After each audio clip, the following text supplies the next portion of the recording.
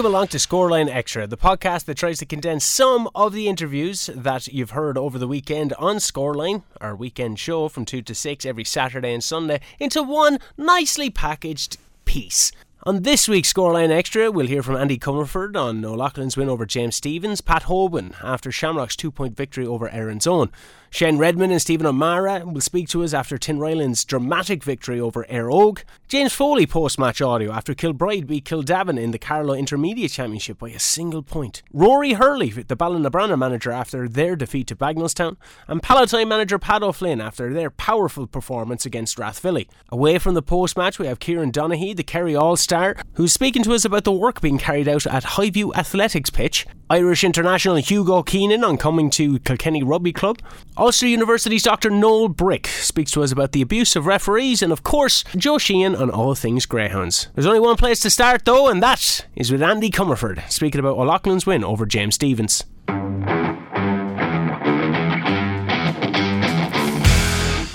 Andy Comerford, manager of O'Loughlin's.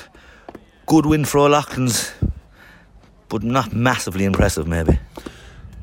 Listen, you play the town teams is only going to be, yourself puck at the ball, and some good, some bad, but sure, listen, it's a league game at the end of the day, and that's all we can do is kind of get the ball rolling a bit. We were lucky, a case of was, with shooting the last couple of matches, but no use of excuses, is there? We just get up and gone with it. Yeah, Conor Kelly had a great chance for goal, hit the post, that would have made it 1-12. You were very comfortable, and then just before half time, Village got 1-2, and then Village got a sucker punch. Yeah, they were on the up after half time, and like you never have them bet, and they showed that near the end they were coming strong. So listen, as I said, derby matches, there's not a puck of the ball in it, and we're happy enough. Got the 2 points. Forwards make difference, and small light forwards are helpful. I'm not sure they love small light forwards, but Shawnee Bulger got on the end of a goal. And this time of the year, Ronnie, this will suit them kind of lads. You have to say it's horses for course.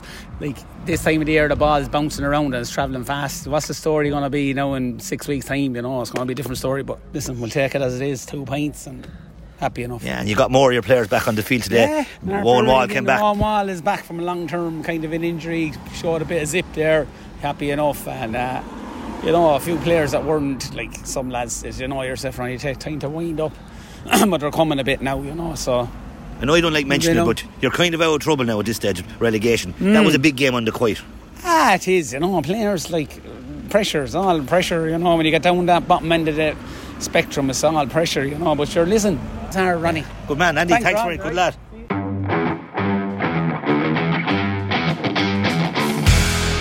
That match formed part of a double header we had here on Scoreline, throwing in at 2 o'clock before we went to the next game, which was Shamrock's and Erin's Own. Speaking to us after that game was manager Pat Hoban.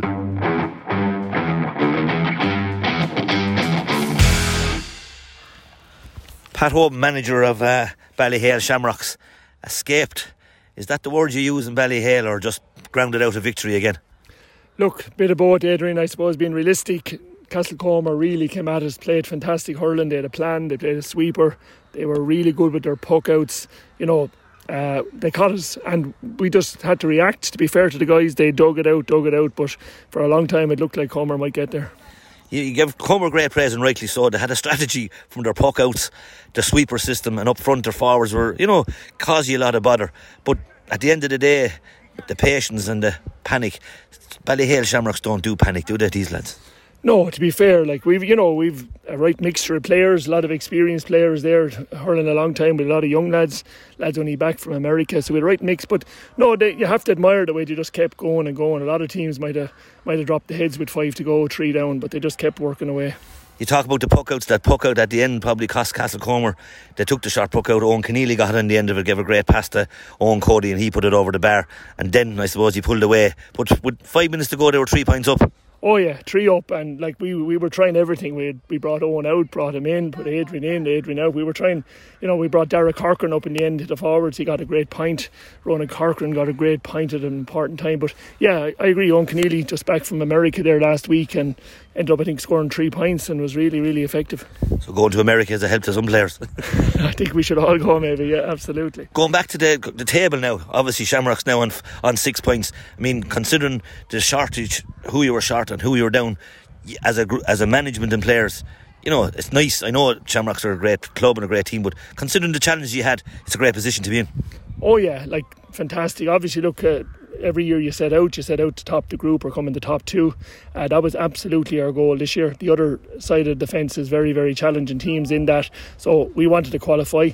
I think we have qualified now. We should come out in the top 2. We have a tough game next weekend against Tullaroan. They'll be fighting to push on. They had a great win today. I watched them. They were really, really good. So, you know, delighted to be where we are, and obviously the board by this evening we'll have a better idea of how that affects us going forward. Okay. Well done, Pat Hoban. Well done, Thanks very much, Adrian.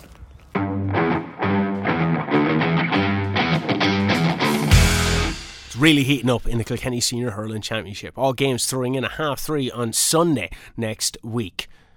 Speaking of things heating up though, it was round 2 time in the Carlow Senior Football Championship, and Tinryland's victory over Éire Óg really proved value for money. Speaking to Scoreline after the game, here's Shane Redmond and Stephen O'Mara.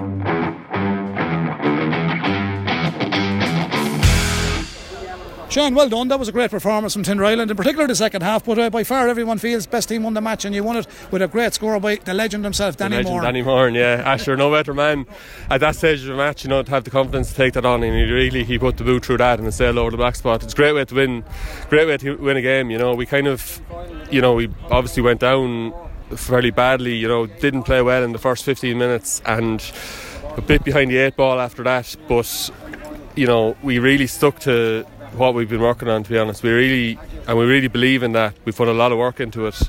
So, and that kind of shone through, I suppose, today, that, you know, we never panicked. We stuck to what we believe in, stuck to what we've been working on, and, you know, just dragged ourselves back into the game, starved them a bit of possession, and, you know, then in the second half, I suppose, took a couple of chances, and then left it to Danny then at the end. You got 2 great scores. You got a good score yourself. You're probably disappointed with one you missed, but you got opportunities. But things people miss out on in matches, you restricted Éire Óg to only 2 scores in that second half. You defensively were great as a unit. Yeah, I was just wondering. I knew that we kind of restricted them a fair bit in the second half. All right, I didn't know it was 2 points, but yeah, you know, I suppose, you know, our defensive shape is something again that we've worked on a lot. We knew we were frustrating them, and we knew that, you know, once we were in the game and we didn't have to go chasing too much, you know, as it came down the stretch, that would pay off. So we knew Éire Óg were probably under a little bit more pressure coming into it than we were, because getting the draw last weekend. So, but yeah, you know, it's just a great day. You know, these days don't come around too often. We haven't beaten them, you know, a few years, you know, as a senior player. You know, I've probably only beaten them. That might be only second time in championship that I've beaten them as a senior player. So, you know, it's a great day, and it's nice to have the 2 weeks off now before the Bagenstown game to, you know, just enjoy that, and then knuckle down during the week again. Big game against Bagenstown as well. Who won this weekend as well. So nothing won yet, but you're in a good position. Nothing won yet. So, but you know, we know going into the last game we're 2 from 2. So, you know, one more win and we're top of the group and straight to the semi-final, which is probably important this year because it's week on week. You know, the quarter-final is the week after the last round of group games, a semi-final the week after and the final the week after. So, you know, I think if we can get through to a semi, you know, we'd be all guns blazing for Bagenstown now, but it'd be nice to get straight through to a semi and give us that week off then to prepare for it. Well, listen, well done today, Shane. It's a pleasure to talk to you as always, on field and off field. Good effort in Ryland, and we look forward to round 3 in a few weeks' time against Bagenstown. So well done. Thanks very much, Brendan. Appreciate it. Thanks, Shane. Good man.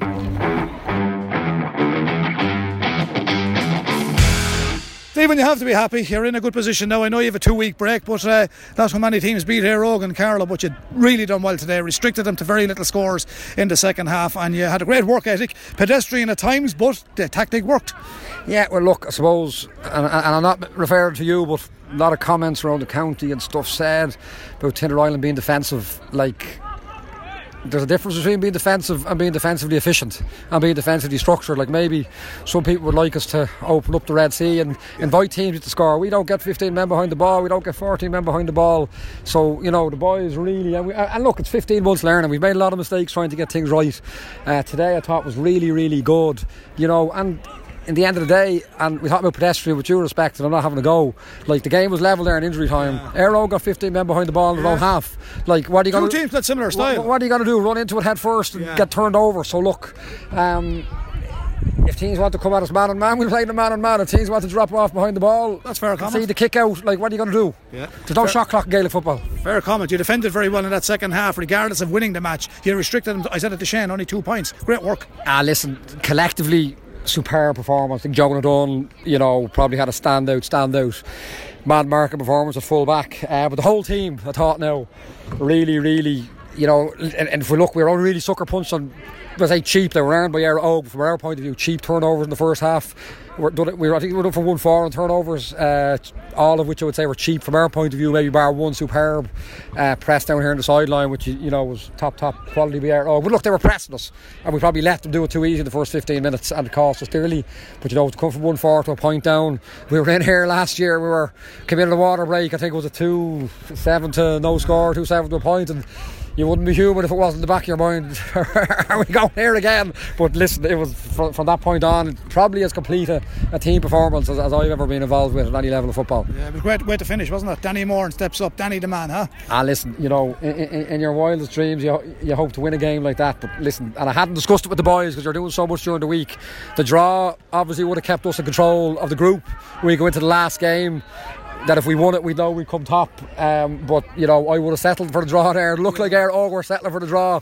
And look, just the way it ran, they went for the sucker punch, got turned over. Listen, Danny, the old dog for the hard road, as they say. It's not the first one he's kicked like that, but I'd say it's the most memorable. Just to let you know now, before you do hear a criticism back or comment back, Willie did say at the end when you had the ball, like what you said, no point in opening up the Red Sea. He said Tinryland are playing for the draw, but you weren't. You were holding possession and you got a cracking winner. Well, listen, as I always say, more so when you're winning the game,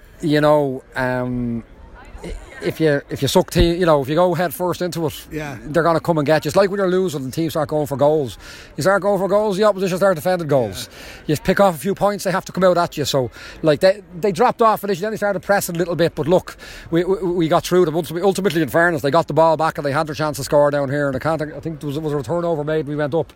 But listen, I'm a practical man. I'd have taken the draw. Something I've said in that dressing room more times than I like is I counted up the times we played Oak, Pal and Rathvilly, which would be a bookies crystal clear top 3 according to the bookies anyway, and we've played 7 or 8 times and we've lost every game. We were level with Rathvilly in the league, we pushed in injury time, we didn't settle for a draw, we lost by a point. We felt we were in control of a league game with Pal, we went completely off our own process after 40 minutes and it was a bit of a shambles, to be honest, the last 20 minutes. We came in there 1-4 to a point down after 15 minutes and we just meticulously stuck to the process, and superb performance by the boys. It has to be delighted for them. Well done, Stephen. A lot of people will be delighted for yourself too, because you've mentioned it there, you've been through thick and thin. The last day I was talking to you, said you were going to have a pint in the Lord Bagnall and you didn't. You might have one tonight. I might have 1 or 2. Listen, well done. Thanks very much. Stephen, good man. Thanks a lot.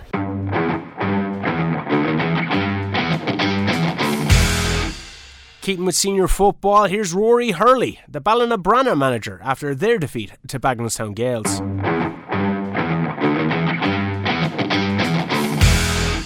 Rory, a little bit unlucky I think last night. You had umpteen chances, but wasn't to be for Ballinabrana. Now your backs are to the wall. Yeah, our backs are to the wall, alright. We're most likely in the relegation final now.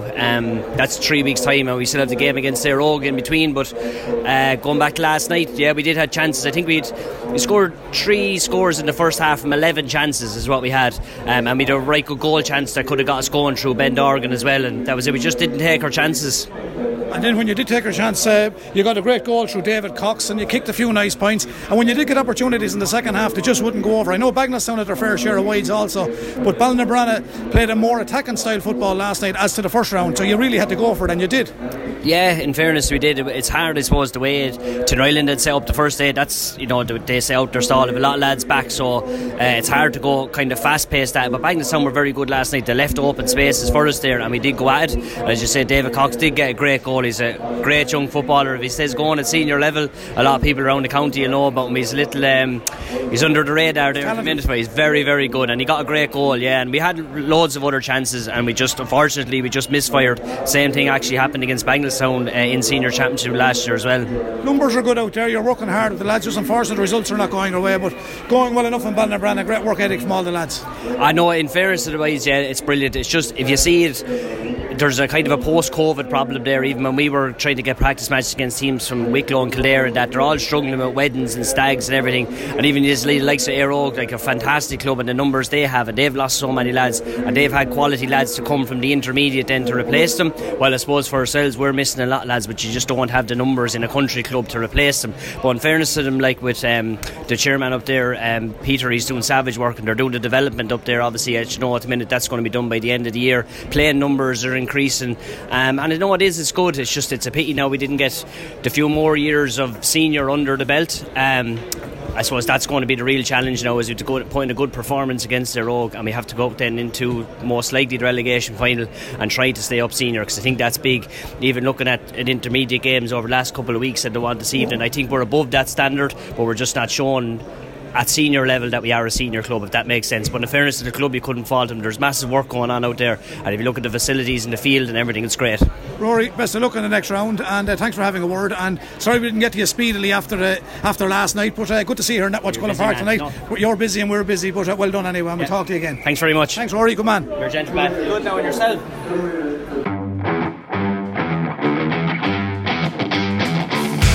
It was a shock on Saturday night after county champions Rathvilly fell to a Paddo Flynn-led Palantine. Here's Paddo now after the game.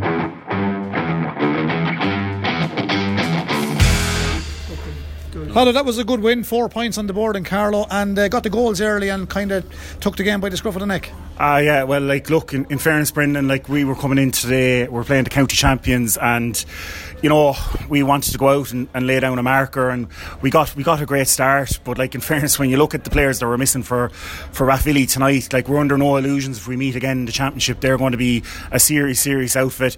As you said, we got the bounce of the ball tonight. How often does the scoreline be 3-2 to 1-2 at half time?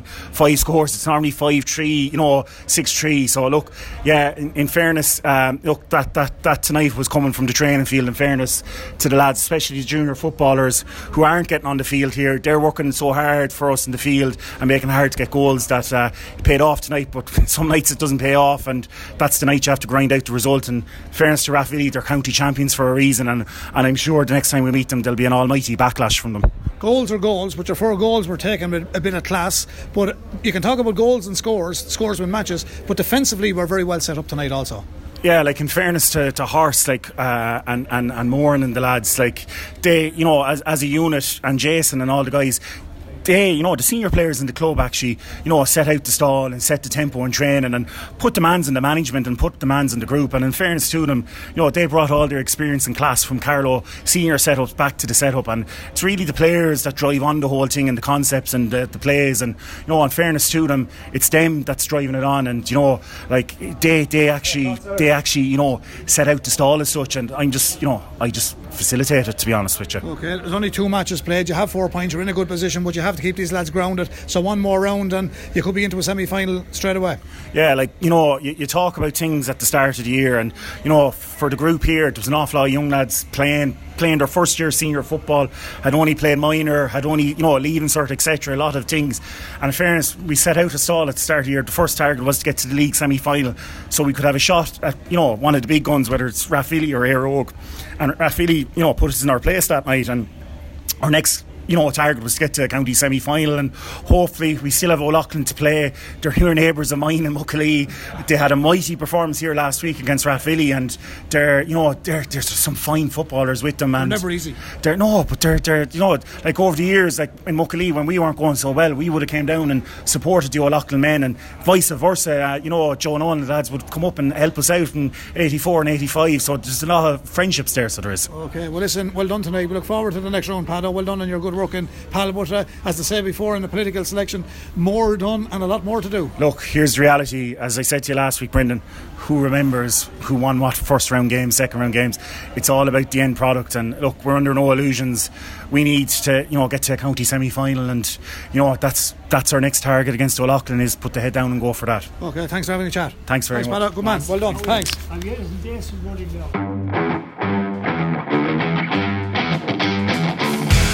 From From senior now to intermediate, James Foley, who was managing the Mount Leinster Rangers and O'Loughlin game, spoke to us about Kilbride's victory over Kildavin in the Carlow Intermediate Championship.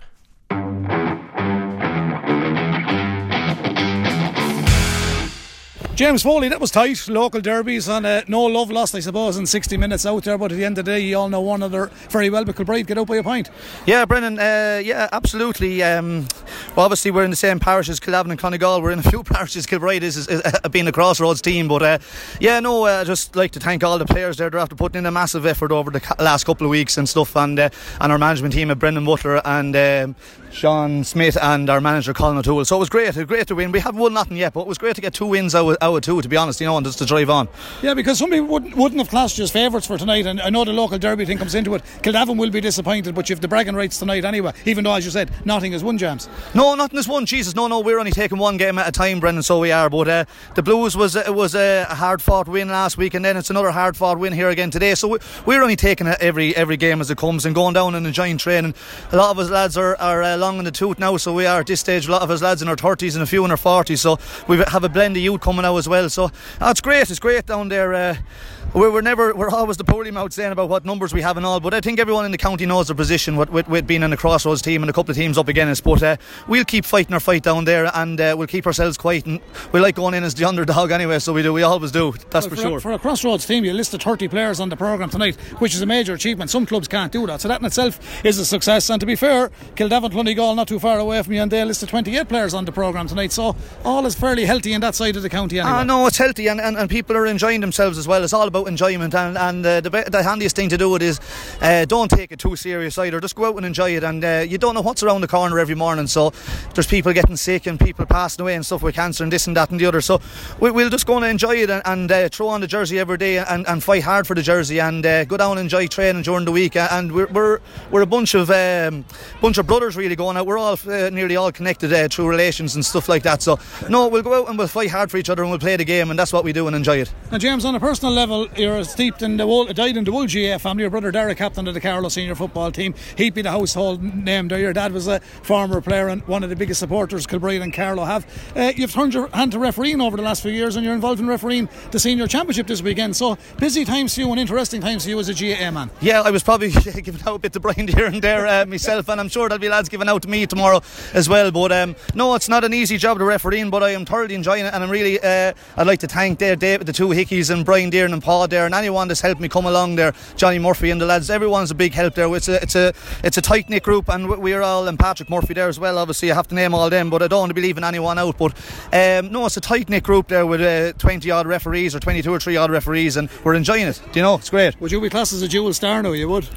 Yeah, a dual star, different codes I suppose anyway, yeah, but no, it's great, and I know we're enjoying both anyway. Your boots will be hung up long enough anyway, Brendan, anyway, in both codes. Well listen, thanks for having a word. Well done tonight. We look forward to seeing you the rest of the Intermediate Championship, and best of luck tomorrow refereeing the Senior Football Championship in Carlow, Tinryland and Éire Óg. I think that's the match you're on. No, I'm doing O'Loughlin and Mount Leinster Rangers, and Brendan, and yeah, thanks very much, and especially the KCLR there as well for all your coverage and stuff down through this championship, and the hurling as all as well. It's great there for the locals, like Carlow's a tight-knit county, so it's just great to have the coverage there and all as well, and everyone really loves their GA in Carlow, so it's great to have the coverage, so well done to KCLR and yourself as well, Brendan. Thanks a million, James. Well done, thank you. Thanks.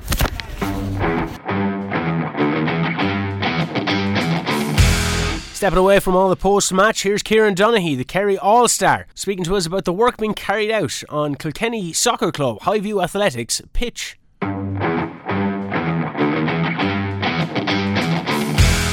Now on Scoreline, I'm joined by former Kerry All-Ireland winner and PSD's Kieran Donaghy as we take a closer look at what they do and the work that they are currently doing for Highview Athletic Football Club here in Kilkenny, where a FIFA standard pitch is in the pipeline thanks to PST. Kieran, thanks very much for joining me today. No hassle, Robbie. Thanks for having us on. Firstly, Kieran, I suppose, can you explain to us the work that PST do? Yeah, I suppose, look, we're kind of going now maybe 10 or 12 years, Robbie, and it's really, trying to the vision and the hope people have in clubs and schools around Ireland is just to get a playing surface that they can play on all year round, and that they don't have to worry about stuff being called off or games being cancelled, etc. So it's our job then, we see it as to try and do the best job for them as possible with the kind of budget they have, and we'd work very closely with clubs and schools on that. to try and get the best facility they possibly can. But that's generally what we do, and have been doing it successfully now for about 12 years, and have branched into the UK in the last 4 or 5, and are now starting to get a good stronghold over there as well. So going in the right direction, but a lot of hard work from the team here inside in the office in Tralee and over in the UK. And for people that are unsure, it's artificial 4G pitches that you're putting down for clubs, isn't it? Yeah, it's 3G and 4G is kind of, it's speculative enough, to be honest with you. It's all that type of that 3G modified grass is where it's at. 4G is a kind of slightly different product. It's kind of mainly a sand-filled product that's used in maybe areas of the world where pitches are burnt off the ground more so than what we have up in the northern hemisphere, which is pitches flooding and pitches being mucky and not being able to train in them. So that's where the modified 3G would come in more. But people would have a term they'd use, 4G, or they might read it in the paper and call it that. But they're two actual. There's slight differences in both products, but they are all artificial grass products that go down, and they do then to try and allow people to train all the time.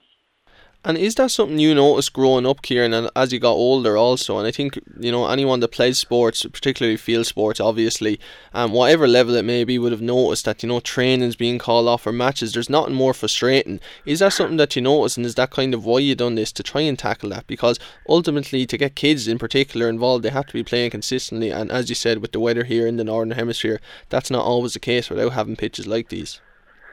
No, especially in Ireland, and where we are in the west of Ireland, you get a lot of rain down in Kerry. But yeah, look, that is a huge factor for me. I'm a footballer mainly, but people would also know that I play a bit of basketball in my spare time, and that's what I always loved about basketball.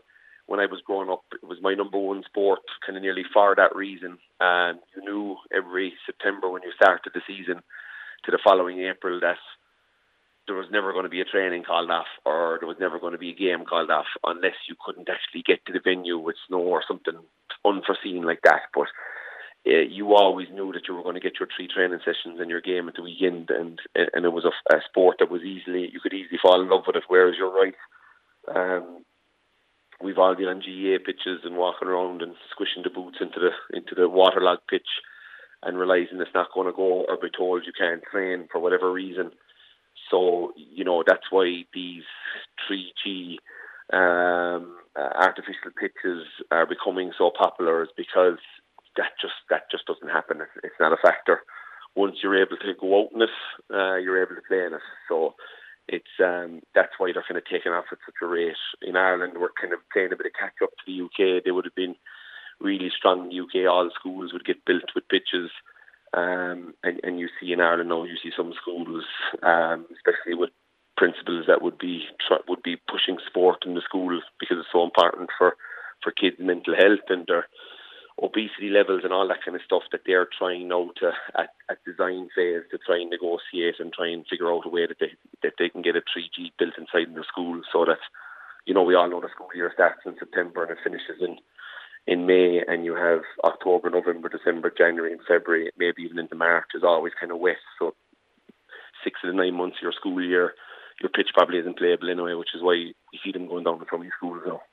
Yeah, there is of course one here in Kilkenny in the Gaelscoil Ossory, an artificial pitch, and it is becoming more and more prevalent across the country, as you say. I suppose 3G artificial pitches historically, maybe not going back too far obviously because they haven't been around for an awful long time, as you say, in this country, but they would be more associated with soccer clubs, like we say you're currently doing work with Highview Athletic here in Graiguenamanagh in Kilkenny. But is it also becoming more and more predominant, do you think, in GA and rugby and other field sports, because they have now realised that really, obviously the surface has to be playable for matches or trainings to go ahead? Yeah, no, it is. It's I suppose FIFA were always a kind of a sporting body that realised that they would have had huge volumes of numbers that wanted to play their game, but obviously didn't have the facilities, and especially during the wet months of the year, couldn't keep pitches playable for the amount of players that want to play football over in the UK, and we call it soccer more here, and that would have been a big thing, would have been a big thing by FIFA. They would have allowed full internationals go on artificial pitches somewhat like the NFL have been doing for years in the States, and that's a high voltage game in terms of changing direction and that kind of stuff. And half stadiums in the US for American football would be synthetic surfaces. So it's something that's starting to come with the design and how much the grasses have improved over the years to where they are today, which is a really efficient and realistic playing surface and a safe playing surface.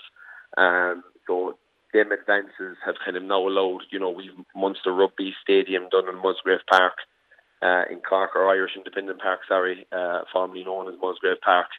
And we put that in there, and they went from something like 18 games in 2018 to 130, and the year after just had a huge rise in being able to play school games, being able to play ladies games, ladies internationals, under 20s internationals, all going on in our pitch for Munster Rugby. So once World Rugby kind of, and you see the Air Dome that's above in Connacht and the GEA Centre of Excellence now, for example, and, we've full-size pitches done above in Tyrrellstown in Dublin. We've one done for St. Vincent's GEA Club in Dublin, and more of their games are going ahead now on them. So, especially with the Air Dome, there was inter-county games going on inside in that Air Dome last year. So, the best athletes we have in the country are playing on these surfaces. The Munster senior team obviously use it for the whatever it's called now, the Pro 12 or whatever name they have on that cup now. They play their games inside there as well. So it's becoming more and more possible for people to build these pitches, and there's great funding out there from people, government bodies, Sports Capital put a huge amount in their last run of funding. So there's ways and means to get these pitches built. It often takes goodwill from the community and people working really hard, like you see below in Highview, to get these jobs done. But they are becoming more prevalent in all field sports, really.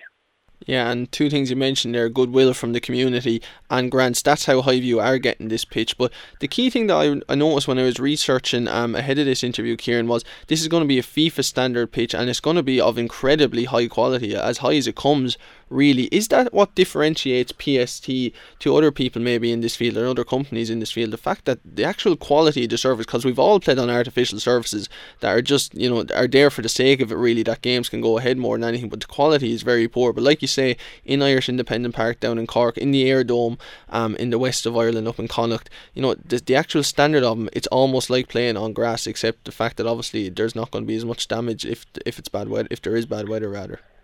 Yeah, no, it's the technology is definitely come along. We're very lucky to be with a company called CC Grass, who manufacture the artificial grass that we lay in Ireland and the UK, and they're on the FA framework, for example. I think there's 5 or 6 companies on that listing.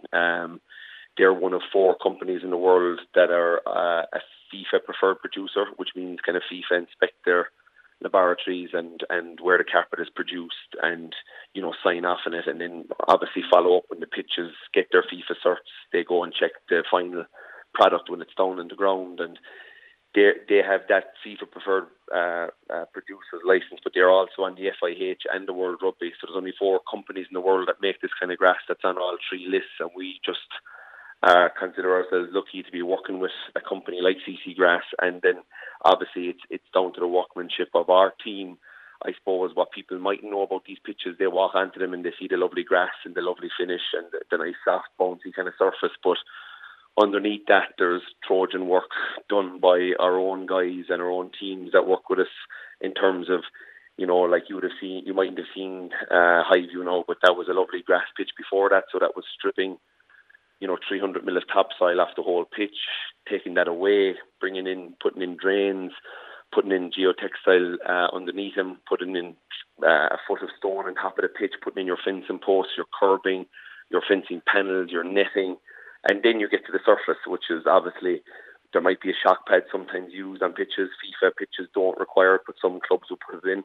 And obviously then in World Rugby, there is a shock pad required to pass the World Rugby tests. And so that's the little finish that you kind of see on top, but there's a huge amount of work that actually goes into the ground. And, we pride ourselves on how we build the pitches in PST and in particular the bases of the pitches, because that's the most important part. That's the bit that's going to stand the test of time. That's the bit when you're going to take your carpet up and whenever you're going to take it up years and years down the road, if you're going to lift up your carpet, you want to get to the base and just be able to put down a new carpet and not have your base all over the place. So that'd be the real thing that we pride ourselves on, is delivering a really good base for the client, so that their future works are really based around just putting in the carpet again.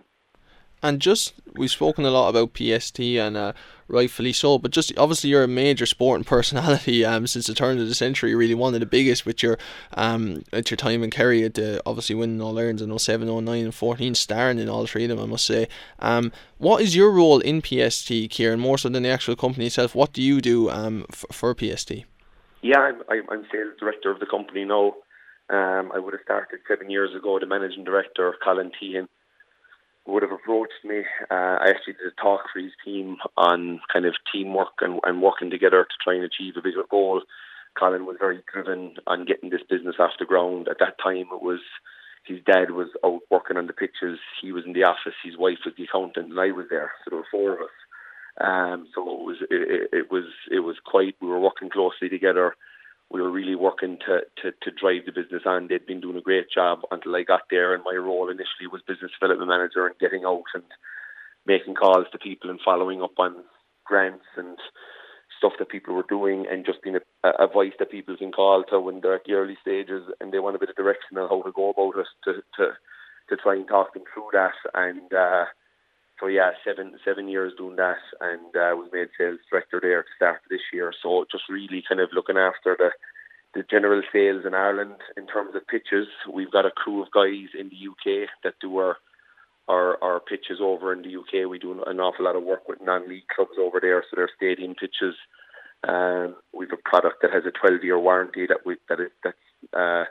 kind of normally the 8-year warranty comes with these carpets, and it's always kind of 8 years where we've produced a carpet with a slightly stronger monofilament fibre that's made of a different polyurethane pellet that actually lasts 12 years.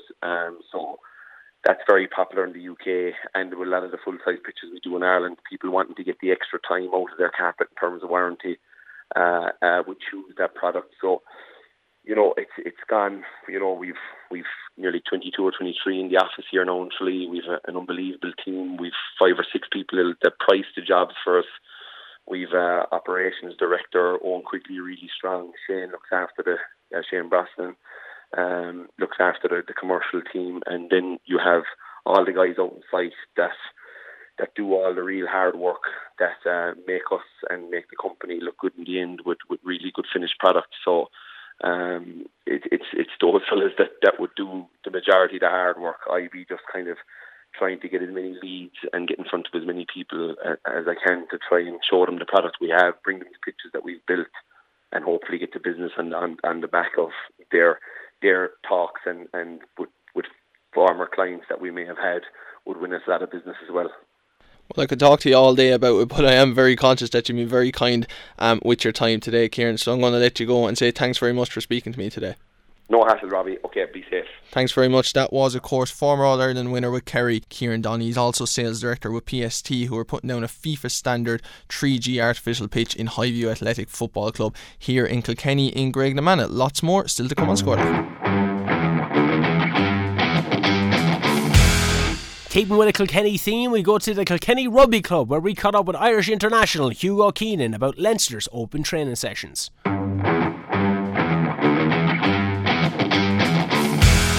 Now on Scoreline, I'm delighted to say that I'm joined by Leinster and Ireland's Hugo Keenan as we look ahead to Friday, when Leinster will be doing their pre-season training in Kilkenny Rugby Club from 10:30 to 12:30pm. Hugo, thanks very much for talking to me today.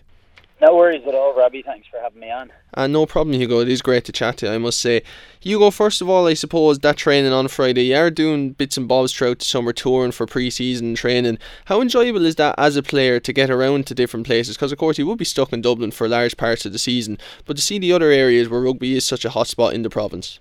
Exactly. It's a great chance to, I suppose, get out and visit a few of our rugby fan sites and pitches and get involved in communities because we've sort of been restricted with COVID in the last couple of years. So it's the first sort of open session we've had in a good few years. So we're actually doing a 12 county tour on Thursday and Friday, and our pit stop in Kilkenny is an open training session, so that'll be definitely one of the highlights. It will definitely be a highlight for rugby supporters in the county as well. I suppose for the province, Leinster itself, and for rugby in Leinster, it's important that you get to see the best of the best in different counties. But for players, is it as enjoyable maybe to get around to other places, to see kind of the smiles that you bring to children's faces in particular, but fans also that have been supporting you for years upon end, to kind of give back a little bit to them, I suppose? Definitely, to show our appreciation for their loyal support, and we know there's a great following down in Kilkenny and other parts of Leinster, which we haven't gotten down to recently. So to engage with the fans, I think we'll be doing a signing session with the kids after, and we're really looking forward to it. Hopefully it'll be a good day out, and those days are really enjoyable. And I suppose it'll be a squad building session as well, travelling around. I think we're staying in Portlaoise Thursday night. And it'll be a great trip. Yeah, and one great trip, of course, was the one to New Zealand, where you came back with a historic series victory, winning the final 2 tests to win 2-1 against the All Blacks. How special was that as a player to be involved in something that was, as I said, truly historic and unprecedented, in not just in Irish rugby but in Irish sport? Yeah, it was an incredible experience. I suppose it's no tougher place to go at the moment than New Zealand. I suppose it's they're the standard bearers of rugby, and often ones we try and base our game off. So to firstly get the opportunity to go down there and compete in a 3-game tour was brilliant. I've never been away with Ireland for a tour like that before personally. So and then to win and make a bit of history down there was incredibly special as well. I think there was a great following back home here, and hopefully we've inspired a few young lads along the way to pick up the rugby ball and continue it over the next couple of years to grow the sport. Yeah, I think inspiring is the perfect word to assess that whole tour. Just one thing that I wanted to pick up on, Hugo, because obviously there was, as I said, historic is the word to use also. There was that victory in the second test against New Zealand, everyone back home, and I'm sure yourselves were ecstatic with it being the first side in a green jersey to win on New Zealand territory. How important was it, and how did the coaching staff, I suppose more so, bring you down from that high to go on to the third test and win? Because that was the thing that really caught my eye, that the fact that you could come down from such a high and go again on the third test and deservedly wrap up, as I said, an incredible test victory. Yeah, I suppose that was the challenge, wasn't it? I think we were all thrilled after the second game, getting our first win over there. But the coaches challenged us to win the series, and ultimately that was the reason we were over there. I think if you want to compete in the World Cup next September and to really push yourselves and to get far in the World Cup, you've got to be winning back-to-back games. So I suppose it was a great learning in that regard. And then also winning one game, I suppose it's great and all, but when you win one game and lose a series, it's really not quite the same, is it? So I think we certainly weren't on our high horses after the first win. We were all pretty motivated to back that up, make sure it wasn't just a fluke, and to actually earn a bit of history and make something special out of the tour.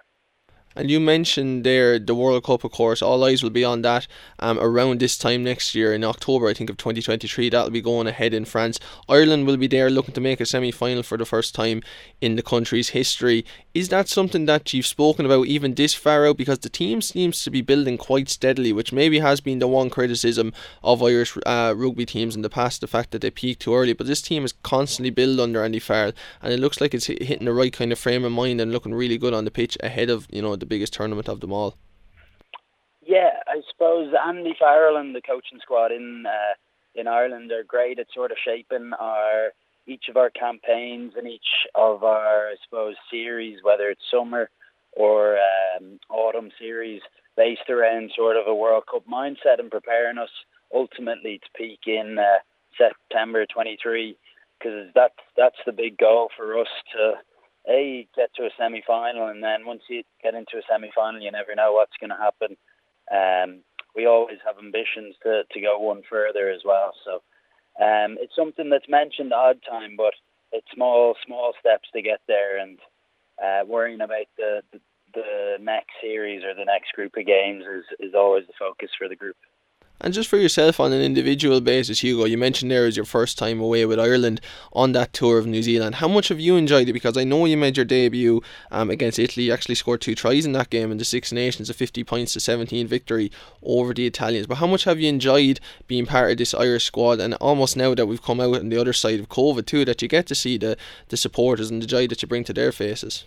Yeah, 100%. I suppose I made my debut in that Italy game in an empty stadium. My family weren't there. There were no supporters.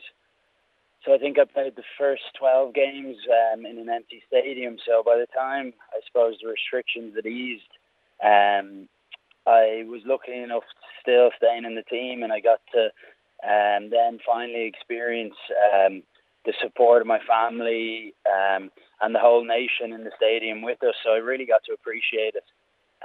So I've been lucky enough to experience a full Aviva and a few full stadiums along the way, and once you get a taste of it, you just really want to keep on going and keep on playing for Ireland. And going back to Leinster now, obviously the pre-season training session, it will be held in Kilkenny on Friday, but pre-season of course isn't just to be out with the fans. It's a really important time to kind of set a foundation in place for the season, I'm sure, going forward. How have you kind of assessed pre-season to date? And what are the team's goals and your own individual goals into the new season? Because, of course, on the back end of this season will be the World Cup that we spoke about. Yeah, definitely. So I suppose for me, I'm carrying a bit of an injury at the moment, so I'm getting my body right. We've been working on a lot of, I suppose, the learnings we had from the finals last year, which didn't go our way. We were very disappointed with how the Bulls game went and the La Rochelle game. So we're highly motivated in there to, I suppose, make sure that we can go 1 or 2 steps further this year and get a bit of silverware. So pre-season been tough, but I suppose it's they work you hard, get your fitness up, and I think that will be shown with a tough session on Friday now in Kilkenny. Personally, I'm really looking forward to it as well, because I have a lot of family down in Kilkenny myself. My mum's from there, so my cousins and uncles and aunts are still based down in Piltown. So I'm actually going to be there on Saturday as well. I'm going to stay down in Kilkenny and attend the Ivoric show. My uncle's chairman down there, so I'll be opening up the Ivoric show on Saturday as well at 11:30 if any of your listeners are interested in going to that as well. Yeah, we'll be live there with the Saturday show from 10 to 12 on Saturday. Of course, Scoreline starting at 2 p.m, so this interview will come out a little bit later after that for anyone that's tuning in currently. But as you said there, you will be attending the Ivoric show. What is exactly that you'll be doing there, Hugo? And have you been there previously? Because you mentioned obviously you do have family in Piltown. Yeah, so I've been there a good few times. I used to go down as a young lad. I suppose it was always at the back end of summer. You'd be on your holidays. I'd be visiting my cousins and stuff, and my family's always been involved in the Ivoric show. My granddad was chairman years back, so I'm looking forward to getting down there, and I've luckily enough been given the honour of opening the show, so I'll be saying a few words, doing a bit of a Q&A down there, and doing a bit of a signing session with the kids as well, so hopefully we get a good crowd. Yeah, hopefully you do get a good crowd. And thanks very, very much for speaking to me today, Hugo, and we wish you nothing but the best of luck with the pre-season trainings coming up and the season ahead, and hopefully you have success in a Leinster jersey and an Ireland jersey also. Brilliant, thanks for having me on, appreciate it. Perfect, that was Leinster and Ireland fullback Hugo Keenan speaking to me here on Scoreline. He is, of course, as he mentioned, opening the Ivoric show, a show that you can hear live with Edward Hayden from 10 to 12 on Saturday morning. Lots more still to come on Scoreline, so stick around.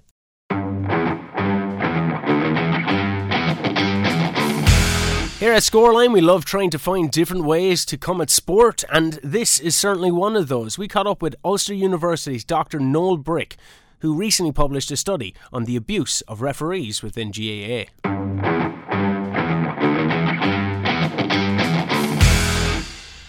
Welcome along to Scoreline. It is myself, Shane O'Keefe. Now, I'm joined on the line by Dr. Noel Brick, a lecturer in sport and exercise psychology at Ulster University. Now, Dr. Brick's new study talks about the correlation between mental health difficulties and the abuse of referees. It's recently caught headlines with the study noting how 94.29% of the 438 referees surveyed have experienced verbal abuse, with an alarming 23.6% reporting physical abuse. Firstly, Dr. Brick, thank you very much for taking the time to speak with us. Hi Shane, thanks for having me on. It's a pleasure, and thanks for having us on to discuss this study. We've spoke to many different referees on the Carlow side of things. We talked to Pat Murphy, who's talking about the constant struggle to try and get referees involved with GEA. On our Clash Act podcast, we've spoke with the likes of Derek Goff and Brian Gavin, All Ireland referees in themselves, and they talk about the difficulties within the industry. But can you tell us why you decided to research this topic?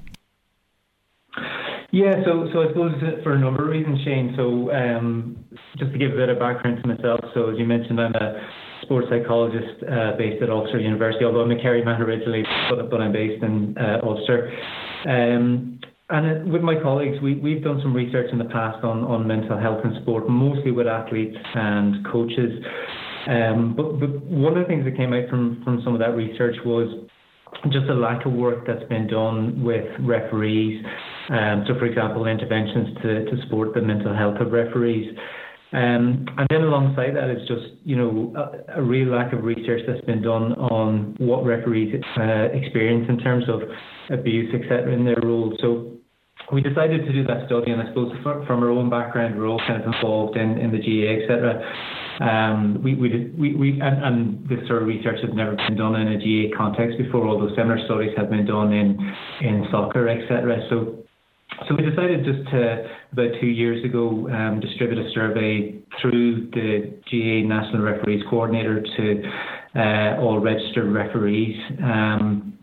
And as you kind of mentioned there at the start of the programme, one of the things that we sort of surveyed was just their experience of verbal abuse, of physical abuse in their role. And then we also asked them questions about how that impacted them in terms of their mental health, their well-being, and then also their intentions to leave refereeing because of some of the things that they experienced. And I suppose, as you mentioned as well, some of the headline figures are just the prevalence of abuse, and about 94% had experienced verbal abuse in their career, 23% had experienced some form of physical abuse. So quite high figures, and quite, I suppose, worrying figures that came back initially from that phase of the survey. Looking at the 94.29% of the 438 referees that were surveyed, my initial shock was that it wasn't 100%, which is obviously the wrong kind of sentiment that I should have, because I've been on GAA fields and I never been at a match where a referee hasn't experienced some type of question of their skills or some type of abuse in some ways. So like the 5.71% initially was like, oh, I would have thought 100%, which is an indictment really on how people perceive soccer referees, or indeed, as this study shows, GEA referees. Yeah, look, I suppose the figure was probably pretty similar to what has been found in other sports. Soccer done with, a survey done with English soccer referees a few years ago, and it was around about the same, about 96% or so had experienced verbal abuse in that study. So pretty similar figures, and I suppose, maybe for others it's how they perceive and how they interpret maybe some of the things that might be said to them as part of the game or whatever. But that figure was certainly high, and I think higher than what we'd want to have in any game. And just as an aside, I suppose the physical abuse figure, not the highest that's been found in any particular sports. I think the highest has been a study that was done with Canadian ice hockey officials. But actually higher than that study I mentioned with English soccer referees. There it was about 19% had experienced physical abuse, and a similar study with Dutch and French referees, they reported about 15-16% had experienced physical abuse. So that figure is quite concerning, and I suppose higher than what we would see in sort of maybe similar sports over here. The GAA is obviously struggling with the issue. I alluded to Pat Murphy speaking about getting referees within the Carlow League. How important do you feel studies like this are to have data to back up what is clearly a bit of a cultural problem within sport in general? You're right. I think it is within sport in general. And I think a figure from an Oireachtas committee report that was published back in June. One of the figures that and that report was on elimination of abuse in match officials, but also players, coaches in sport. But one of the sort of headline figures from the FAI in that report was that within 2 years of their initial beginner training, they estimated that about 60% of their newly qualified referees leave the sport. And I think that just highlights the problem that, with so many referees leaving early in their career, and it's sort of finding in our study that less experienced and younger referees tended to experience more abuse. So with so many referees leaving the sport within 2 years of qualification, it sort of maybe just highlights a couple of things. One is, the trend and the direction of travel is that with fewer and fewer referees in the game, having referees and having enough referees for games will become harder and harder. And I suppose, the simple thing to say about that is no referees, no games, and that's certainly something that none of us would want. And I suppose the second thing just to say about that is, while there are many reasons maybe why a referee might choose to leave the game, and maybe personal reasons, etc., abuse is certainly one of the main reasons, and I suppose anything that we can do to reduce abuse, to eliminate abuse, which would be the ideal goal, and also just to support our referees in any way possible. I think those are some of the things that we can do to hopefully change that trend and change that direction of travel. The nature of the data is purely just to show you the numbers, as opposed to causing a solution and or coming up with a solution, and the solution then can be found by the powers that be. But has there been talk now due to this of coming up with a solution? I found the stark contrast when I swapped from soccer to rugby just a big thing to comprehend when you're having to call the referee by sir, or you have to completely respect his decision. Is there anything like that you know of within the fold to try and help the abuse that the referees suffer?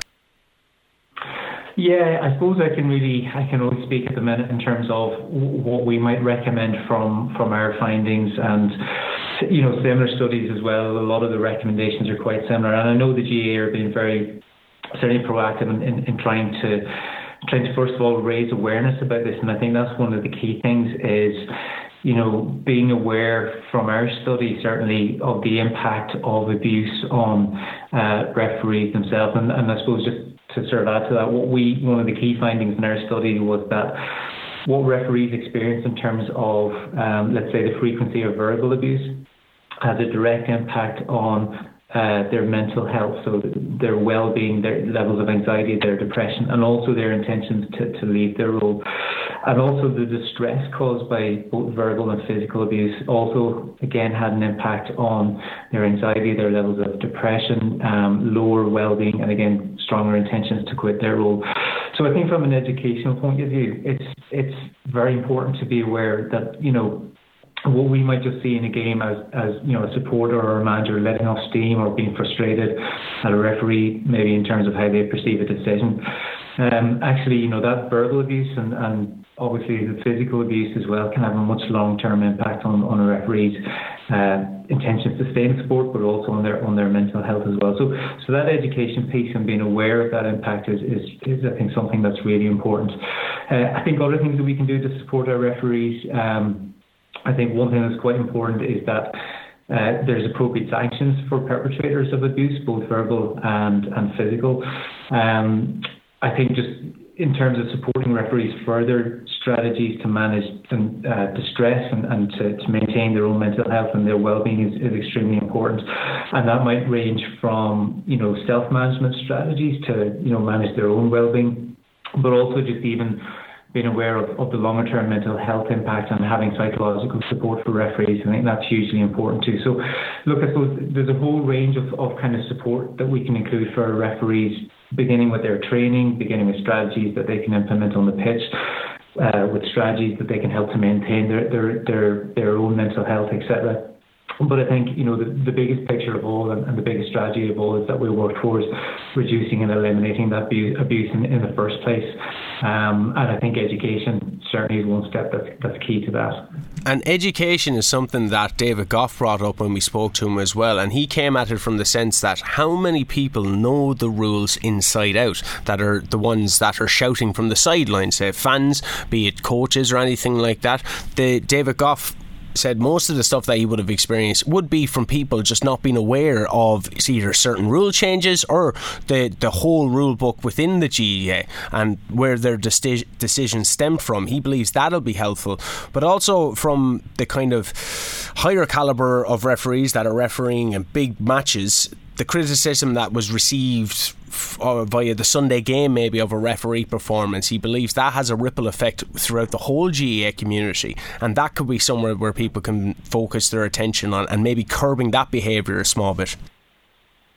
Absolutely, yeah. I think we excuse me, I think go back to the education point first of all. So we know again from other research in this area that one of the reasons why verbal abuse can start is really that it's the interpretation of the rules and not understanding fully maybe why a decision has been made by a referee, and so education around that and understanding those rules is hugely important. And the reason why I kind of say verbal abuse can start at that reason, or start for that reason, is that we also know that what can start as verbal abuse can escalate to physical abuse in a game as well. And one of the things that we found in our survey, we also asked the referees who'd experienced both verbal and physical abuse, what group or who they mostly experienced it from. And what was quite interesting in that was that verbal abuse predominantly came from, in order, coaches, managers first, then spectators, then players. So I would fully endorse what David was saying about that education piece, because for coaches and managers to be fully educated on the rules of the game, and then also obviously spectators as well, it's hugely important to maybe begin to reduce that verbal abuse. Interestingly, physical abuse in order was players, then spectators, and then coaches and managers. And two, I think, important things to say about that. One is maybe the reason why players would be highest on that list is because of their proximity to a referee in the game. The closer you are, the more likely, I guess, physical abuse could happen. But for me, it all really sort of boils down to understanding how the verbal abuse can start, because, again, physical abuse can escalate from there. So, yeah, that education piece is hugely important. And also, I think, again, going back to a point I made earlier, that there's appropriate sanctions in place as well, that if it's spectators, if it's coaches, if it's players at that highest level, these are sometimes some of the things that are raised in the likes of the Sunday game. I think there's a responsibility there to educate people about maybe decisions that are made, but I also think there's a responsibility there that if abuse happens at that higher level, that there's appropriate modelling there, and by that I mean that it's clearly shown that that's something that we don't want in our game, that shouldn't be in our game, and that modelling hopefully filters down to lower levels where we know actually most of verbal abuse and physical abuse tends to happen. Well, Doctor, it's been fascinating getting to talk to you about it, and I'm conscious of taking up so much of your time. If people want to read this data for themselves, where can they find it? Yeah, so I suppose probably one of the easiest places maybe is just on Twitter. So on my Twitter account, which is Noel Brickie, NOELBRICKIE, you'll see links on there to that study. So that's maybe one of the easiest places to find it. If you also just Google, the title of the study was The Impact of Verbal and Physical Abuse on Distress, Mental Health and Intentions to Quit in Sports Officials. So if you just were to search for that, you come across the study as well. And we'll put it up on scoreline.ie throughout the week. Dr. Noel Brick, thank you very much for taking the time to speak with us on what's a very interesting topic, and one we'll continue to explore on Scoreline. Thank you, Shane. That was Dr. Noel Brick there. Stick around on Scoreline, lots more still to come.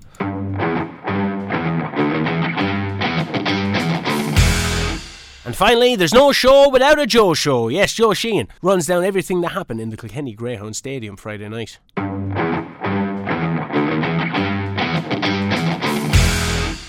What a majestic night it was in Kilkenny Greyhound Stadium last night for the O'Loughlin Gales fundraiser. And we had a crowd that was absolutely massive. Fantastic to see on a glorious evening. Huge crowd. The betting ring was a hive of activity. Kilkenny Greyhound Stadium was a hive of activity. And wonderful to see a fantastic fundraiser for O'Loughlin Gales. They had a magnificent night, so well done to them. We had a brilliant card in Kilkenny Greyhound Stadium last night, and of course we had the final of the puppy race, the Caesars Takeaway Novice 5-5 final, and we have seen an absolute superstar in Kilkenny Greyhound Stadium in the form of Blackstone Lacey for owner-trainer Patrick Sinnott, winning in 28.65, and he looks very, very special indeed, so well done to Paddy Sinnott and all connections of Blackstone Lacey, winner of the Caesars Takeaway Novice 5-5 final. Elsewhere on the card, we had all sponsored races. Race 11, the John Joe Cullen Pork Butcher, was won by Fortunate Duo, a time of 28.90, staying on strongly. Very, very nice performance indeed to take the lucky last race of the night. The Pat Carroll Wine Lodge Bar and Lounge went to Violet's Hill, winning in 28.95, showing good early pace, and Trap to Line winner of that one. A cracking card, as you said, in Kilkenny Greyhound Stadium last night, and well done to O'Loughlin Gales for running a very, very successful fundraiser. And get in touch with Kilkenny Greyhound Stadium for any company, charity or organisation. It's a fantastic way of making money for very worthy causes indeed, and Tom Kinane, manager of Kilkenny, will be more than glad to accommodate you in any way, shape or form he can. So well done to all involved in Kilkenny Greyhound Stadium last night. Elsewhere, up in Dublin, we have the Irish Greyhound Derby second round taking place tonight. We had the continuation of the beginning of round 2, should I say, last night in Shelbourne Park with plenty of local interest, and we seen the majestic Beach Avenue in action in the second round, first heat last night, finishing third for Paul Hennessy and his team and the Healy family, staying on ever so strongly. He's been a wonderful servant, winning over €30,000 in his career to date, and he marches on to the third round of the Boyle Sports Irish Greyhound Derby. So well done to connections of Beach Avenue. They have kept him in his prime for so long. It's been a magnificent journey with him indeed. So well done to all involved there. We've seen some really nice performances last night. Coulivanny Hoffa won in 29.13, coming within 2 lengths of the track record for 24-year-old Mark O'Donovan and his father training that one. A real team effort there, so well done to them. And this Coulivanny Hoffa went straight into favourite for this year's Boyle Sports Irish Greyhound Derby on the back of that performance last night. So it looks a real nice prospect, so well done to the O'Donovan family there. Fantastic performance. The English Greyhound Derby winner Romeo Magico was in action last night. He won in 29.54, taking the fourth heat. Very nice performance indeed. In the fifth heat, Mustang Jet came out on top for trainer Dolores Ruth, winning in 29.72. There was only 0.06 of a second between first and fifth in that race. A head, a neck and a head were the winning distances between second and fifth. So that will go to show you how tight these margins are in these top class races. Kilgraney Sydney for the Buggy family of Bagnallstown, County Carlow, was unlucky not to qualify, finishing fourth, only beaten by a neck, 0.02 of a second separating him and a qualifying spot for the third round. That will just show you how tight these margins are. In the sixth heat, Droopy's Nice One finished in second for the Lahey family and marches on to the third round. A very nice performance indeed, finishing strongly in Droopy's Nice One. Marches on with a big reputation to the third round, so best of luck to the Lahey family with that one. Priceless Jet finished in second in the seventh heat for the Hennessy family and marches on to the next round as well. Priceless Jet has been a magnificent servant for Paul Hennessy and connections. Of course, he broke the track record in the English Greyhound Derby earlier on this year, and after a number of years campaigning, he is at his best. So wonderful to see Priceless Jet running so well last night. Tonight we have the continuation of the second round, 8 heats to look forward to in total of the Boyle Sports Irish Greyhound Derby second round tonight, and lots of local interest in this one. Hello Hammond runs in the first race, which is Heat 9 for Paul Hennessy and Connections Kildare runs from trap 5 for Peter Cronin. And in trap 4 in the same race, Paul Hennessy's Barefoot Supremo goes from the Black Jacket. So best of luck to locally connected greyhounds in that one. They have a big hand to play in Heat 9 tonight. In the second race, which is Heat 10, Stories Cash Out, of course, for Gavin O'Mahony and the Lahey family. And All About Ted runs from the stripes of trap 6 for Willie Rigney. And of course, Peter Cronin, who is coming from Mooncoin, County Kilkenny. So best of luck to them. In the third race, the Bold Freddy runs for Peter Cronin as well, and All About Henny for Mooncoin trainer Peter Cronin, who has 2 in that race. So best of luck to them in that one. In the fourth race, which is Heat 12, we have Stories Pee-wee for the Lahey Kennel, Rahamofo in trap 4 for the Lahey Kennel as well. Kilgraney Clang runs from trap 6. The stripes of trap 6, of course, for the Buggy family. So best of luck to them in the fourth race in Shelburne Park tonight, of course, all bidding to take the honours in the Boyle Sports Irish Greyhound Derby, the most prestigious competition of the year in Ireland. So best of luck to them. In the sixth race, we have trap 4 going from the Black Jacket, Ireland's Own, for the McLean Avenue Syndicate and the Lahey Kennel. So best of luck to them. In the seventh race, Droopy's Gloss runs from trap 3 for the Lahey team, and Dex Guinness runs for Peter Cronin of Mooncoin from the stripes of trap 6. And last but not least, in the eighth race, which is Heat 16, strong local hand here in the form of Kumoka, running from the White Jacket of trap 3, and in trap 5, Connemara. And both of these dogs are running for Carl Ramsbottom, who runs most of his greyhounds in our local Kilkenny Greyhound Stadium. He's going from Timahoe Leash, but a strong supporter of Kilkenny Track. So best of luck to all locally connected greyhounds involved in the second round of the Boyle Sports Irish Greyhound Derby. Massive prize money on offer, folks, this year. €125,000 for the winner, €266,000 prize fund in total. It's huge, it's massive, and you can catch all the action on the Barking Buzz app and follow it all on Talking Dogs on the Greyhound Racing Ireland website. Best of luck to all locally connected greyhounds in the second round of this year's Boyle Sports Irish Greyhound Derby.